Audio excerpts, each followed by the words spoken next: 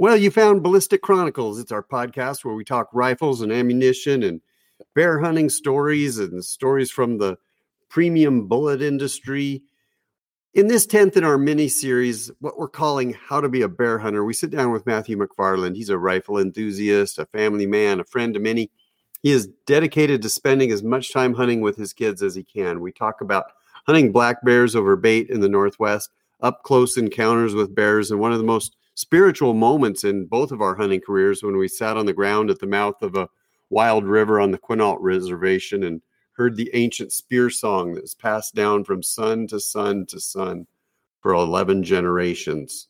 Enjoy this one.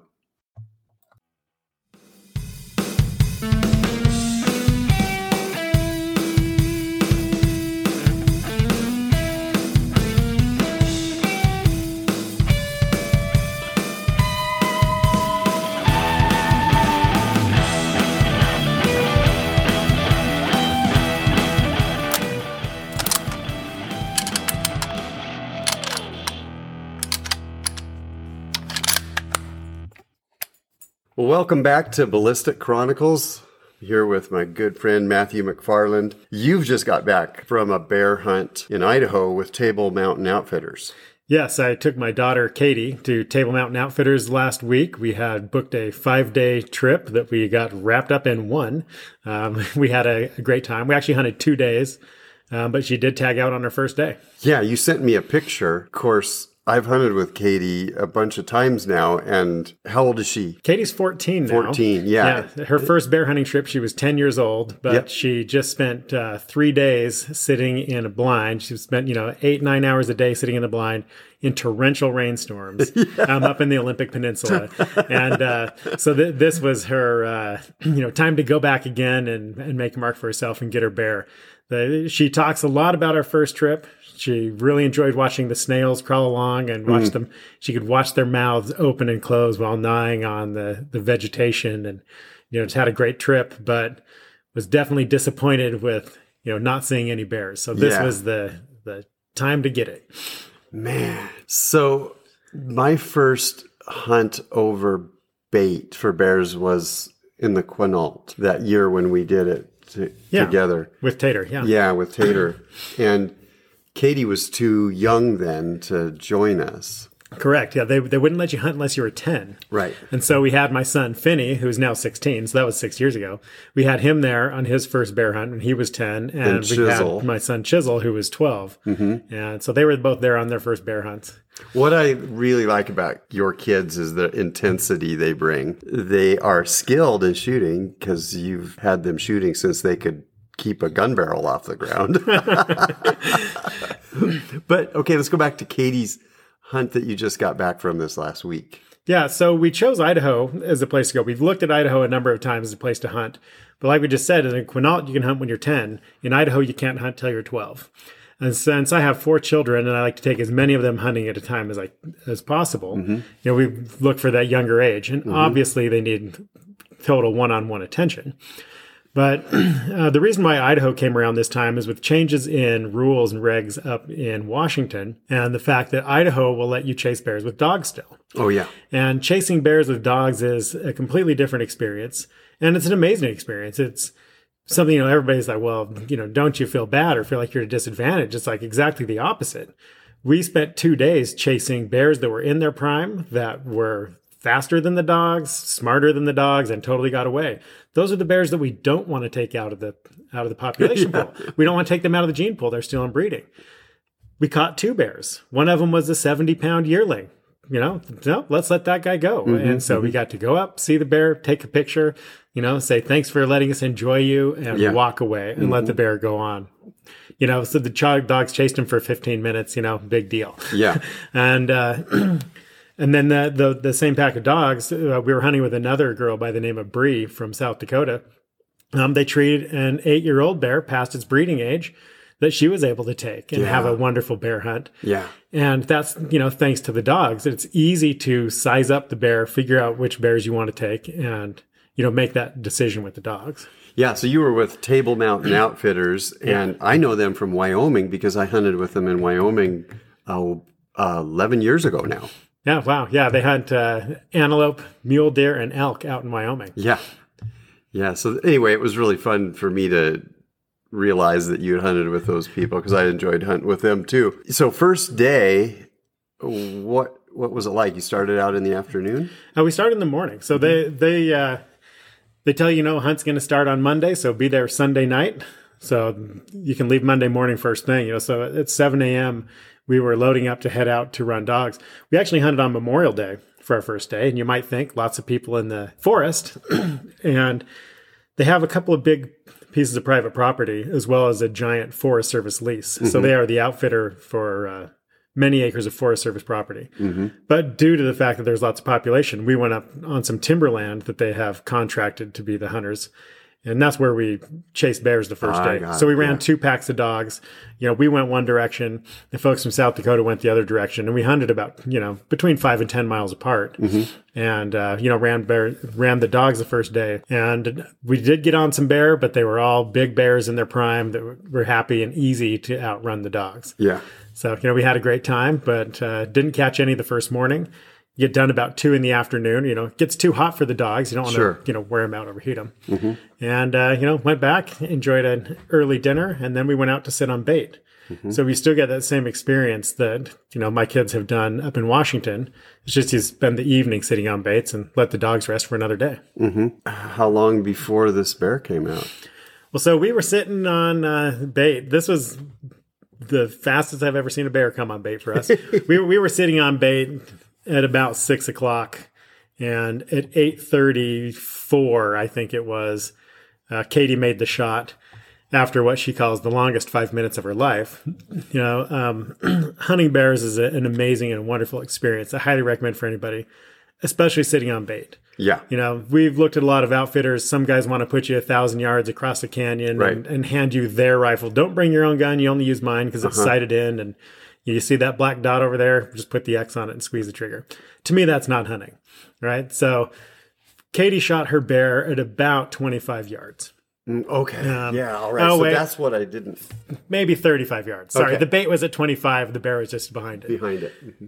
But as you're sitting there silently, you can't turn left or right in your chair. You don't want to squeak the canvas. You can't do anything. You have to set up, and then you have to sit motionless and let your legs go numb and let your back get tired and your neck get stiff as you're hiding in the blind. And even moving back in the shadow of the blind is enough to make these top-tier predators look away and run away. Yeah.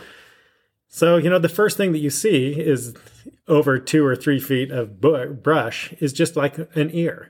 So Katie sees one ear of a bear, and now we know the bear's there. You hear nothing. You hear absolutely nothing. They're so silent. Yeah. You do hear sticks break, and then you look over and see a squirrel. Yeah. You hear pine cones go smash, smash, and it's a bird. I think a bear will break a stick, but it's rare. I think it does it on purpose to warn another bear that might be there that it's coming in. Yeah, most likely. But these guys, this bear came in and, first we saw one ear, and then 3 or 4 minutes later, we saw 2 ears, and the bear moved about 6 or 7 feet. And then you saw the crown of its head and another ear twitch. And then the bear's gone. 3 or 4 minutes later, the bear's moved another 10 feet, stands up and looks around and down. Oh. So it's just very stealthy moving in. Katie knows what she's doing. Yep. And so, and I told her from the position where we were sitting up on top of a big ridge. It's like if, lots of people, you shoot an animal and it runs about 20, 30, 40 yards and, you find it sitting there. And I told her from where we are, the shape of this hill, if we make a shot that's a typical heart-lung shot, a typical vital shot or something through the shoulder, this thing's going to go half mile down the hill and we're carrying it all the way up there. The only thing that will work in this position is a brain shot. Mm-hmm. She's just like, okay.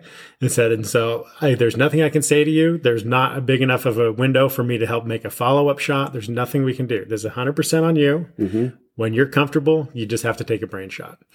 And so, she waited and this piece of the bear, that piece of the bear, she's just waiting. And, basically you hold your breath, the whole time waiting for it to come. And once the bear made that perfect, stepped out from behind the brush, perfect broadside shot, Katie made her one shot right in the back of the skull, and down he went. Didn't move again. Oh, it was just perfect. You couldn't have asked for anything better. And, she could finally breathe easy. She said she was just, tense and scared and nervous and, have that feeling that you get when all the excitement is just built up and, everything is riding on you to do it perfectly. And she delivered again. Man, I just remember the fierceness in her eyes when she jumped out of that helicopter in New Zealand, and she was just like, I'm doing this, whatever it is. I'm here. We're doing it. Let's go. Yeah. She was, 11 then? Yeah. Yep, that's her. She's taken a lot of big game animals. And maybe my favorite story would be going back to when we were alligator hunting when she was 8 years old. Yeah. And along with my daughter, Michaela. Yeah. And I remember your boys making brain shots on alligators. Yeah. Oh, yeah. It's the only way to put them down so they don't swim away. So why the 243 on a bear hunt? Yeah, so she actually brought 2 rifles. Mm-hmm. She really likes that 243. This particular gun is the one that she took to New Zealand and, bagged her stag at however 180 odd yards or whatever. Yeah. How far? I don't whatever know. That was. Yeah. And she's shot a few tar with it. She's shot a number of pigs with it. She's very, very familiar with the gun. She shoots 90 grain AccuBonds, Nosler factory ammo, and it's a Blaser R8. So it's a straight pull action. It's very fast for her to reload and get on that second shot. We use the Leupold VX6 scopes, 2-12, rarely over 3 power. So we're low power, close in shots. That's the key on the lots and lots of light. You know, a lot of times bear want to come in. I mean, as 15 minutes after the sun's gone down, you still have 10 or 15 minutes worth of legal shooting light, but you can't see anything through iron sights or through a low quality scope. So we make it so that we have every advantage. And in those optics, the gun is just accurate and fast, and she can put those bullets anywhere she wants to. We'd say with surgical precision, but when we see her do it, she's very precise and very fast with that gun. So she brought that, and then we also brought her 257 Weatherby. The 257 Weatherby she brought when we were running with dogs in case she was shooting a farther shot, just to get more, some more power, more performance downrange. Yeah.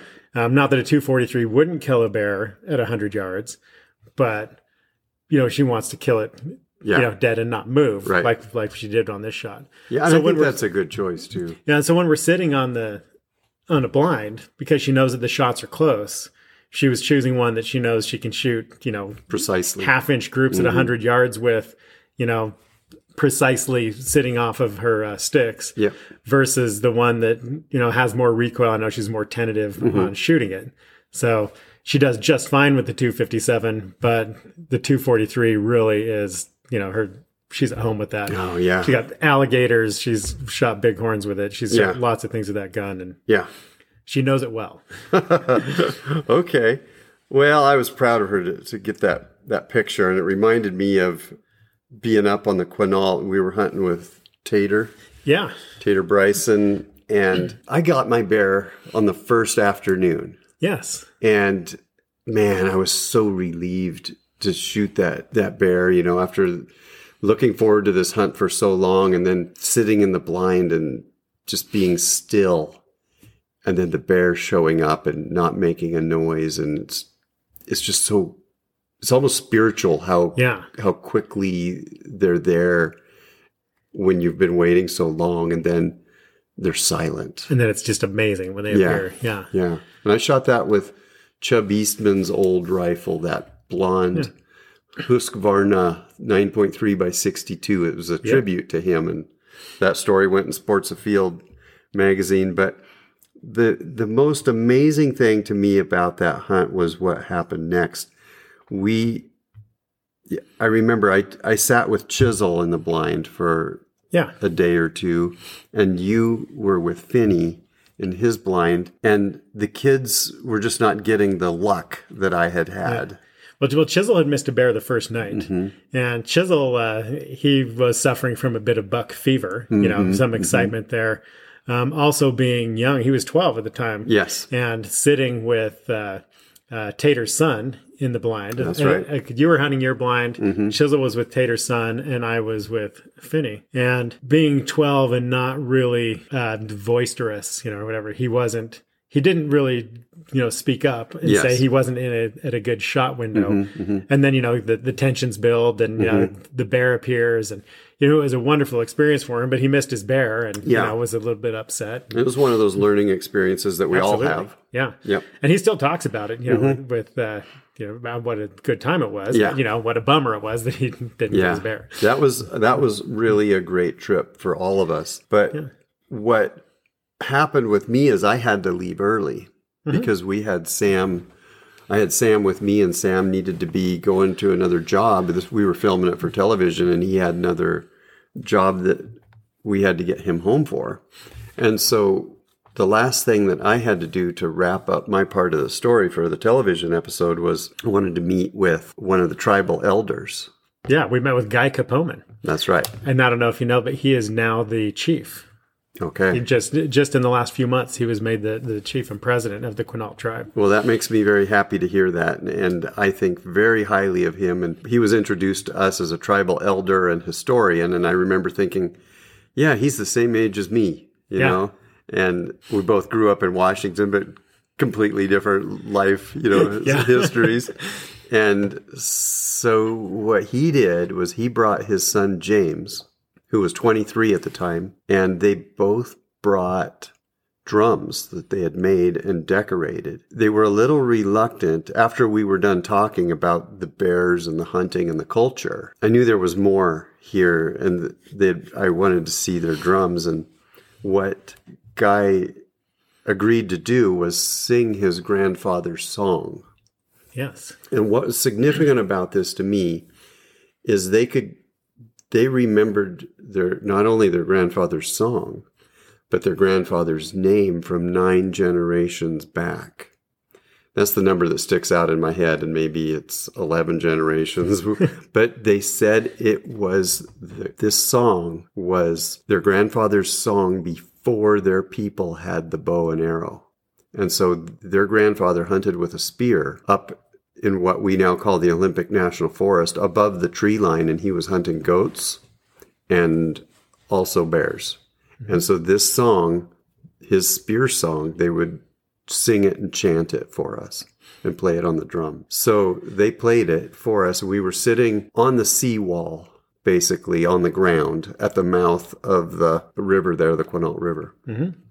At Taholah. And that's what we do, is we sit on the ground and we drum and we listen to them sing. And when it was over, I don't know how you remember it, but Guy wouldn't look at us anymore. Right. And he stood up. Is very spiritual for him. And it wasn't something they do for people who are outside of their tribe. Right. Not at all. And so I remember, this starting out, I had a 10 and 12-year-old that had been sitting in a blind for 8 hours a day, 3 days, and they were antsy and milling around. And when Guy started talking about what we were doing and sat down, all of a sudden my boys settled down. They calmed down and they sat and they listened to the song. And, at 10 and 12 years old, I don't know if they understood the significance of it, but, he said he was doing this. It was as a blessing, to the boys that they would be able to see and harvest their bear. And it was definitely a very spiritual experience. Yeah. And in their language. Yeah, in their language, with their, historical and their ancestral instruments. And like you said, I remember them saying that, this went back 9 generations from his grandfather back 9 generations. And he had his son. So he said that his son was the 11th generation. Okay, that's right. In that song. And, and he just said, this song is he ended, like I say, he wouldn't, look at us or say anything. But, after a couple of minutes, he says to Finney and, kind of pats Finney on the shoulder and says, this is the blessing that you'll get your bear. And he looks at me and he said, they'll get their bear tonight. So, I'm getting chills now while I relate this story again, because I haven't talked about it for a long time. And we got in our truck and we left. And it was a long drive. And I'm watching the clock because I know what time sunset is. And I'm still on the West Coast. I'm 6 hours away from you at this point, but I know now it's dusk, and I get a text message, and here's a picture of Finney with his bear, and it's a big bear. It's a big worthy bear. It was a big bear, yes. Oh man, Sam and I rejoiced, but it was a really interesting experience for me because we drill down in, guns and ballistics and bullets, and we talk about, where to hunt and who to hunt with, and we talk about big bears and little bears and behavior. But then this whole spiritual side of it really floored me. Yeah, and that was an amazing thing. And this was the second bear Finney had seen over bait, but the first one we were able to shoot. The first one, winded us quickly. And, after having that experience with the song and, 4 days of now sitting in the blind. Yeah. And then being able to watch the bear do similar thing with Katie, just appear a small, there's the bear over here, and he disappears. That whole calm, quiet experience of this very large, beautiful animal walking in that he's been hoping for the whole time.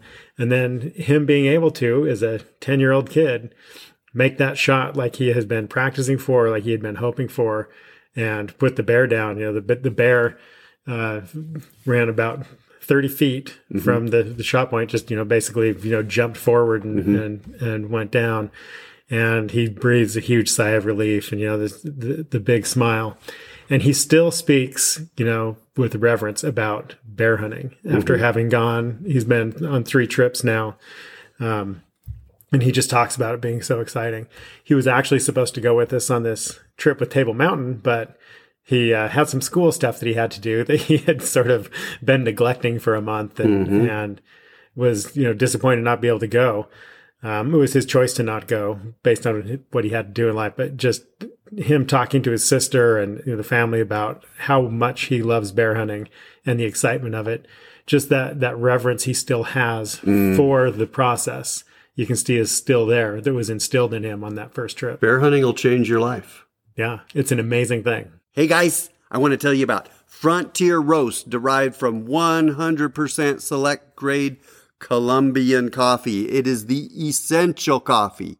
When the alarm goes off and it's still an hour and a half to dawn, it's the coffee for deer season and elk season and prairie dog shooting. And here's a secret great shooters know. They take a sip of coffee when they're going to the range with their buddy, and they give their buddy 2 cups of coffee. Next time you're packing for a deer or an elk hunt, throw in a bag of Frontier Roast from Expedition Joe and Gary Lewis Outdoors. Frontier Roast is the choice of great outdoor moments. Get yours today from Expedition Joe and Gary Lewis Outdoors.com. Hey guys, if you like this episode, tell your friends. Hit like and subscribe and come back and download the next episode. Start at the first one, skip around, or start at the last episode, work backwards. We dare ya. We double dog dare ya.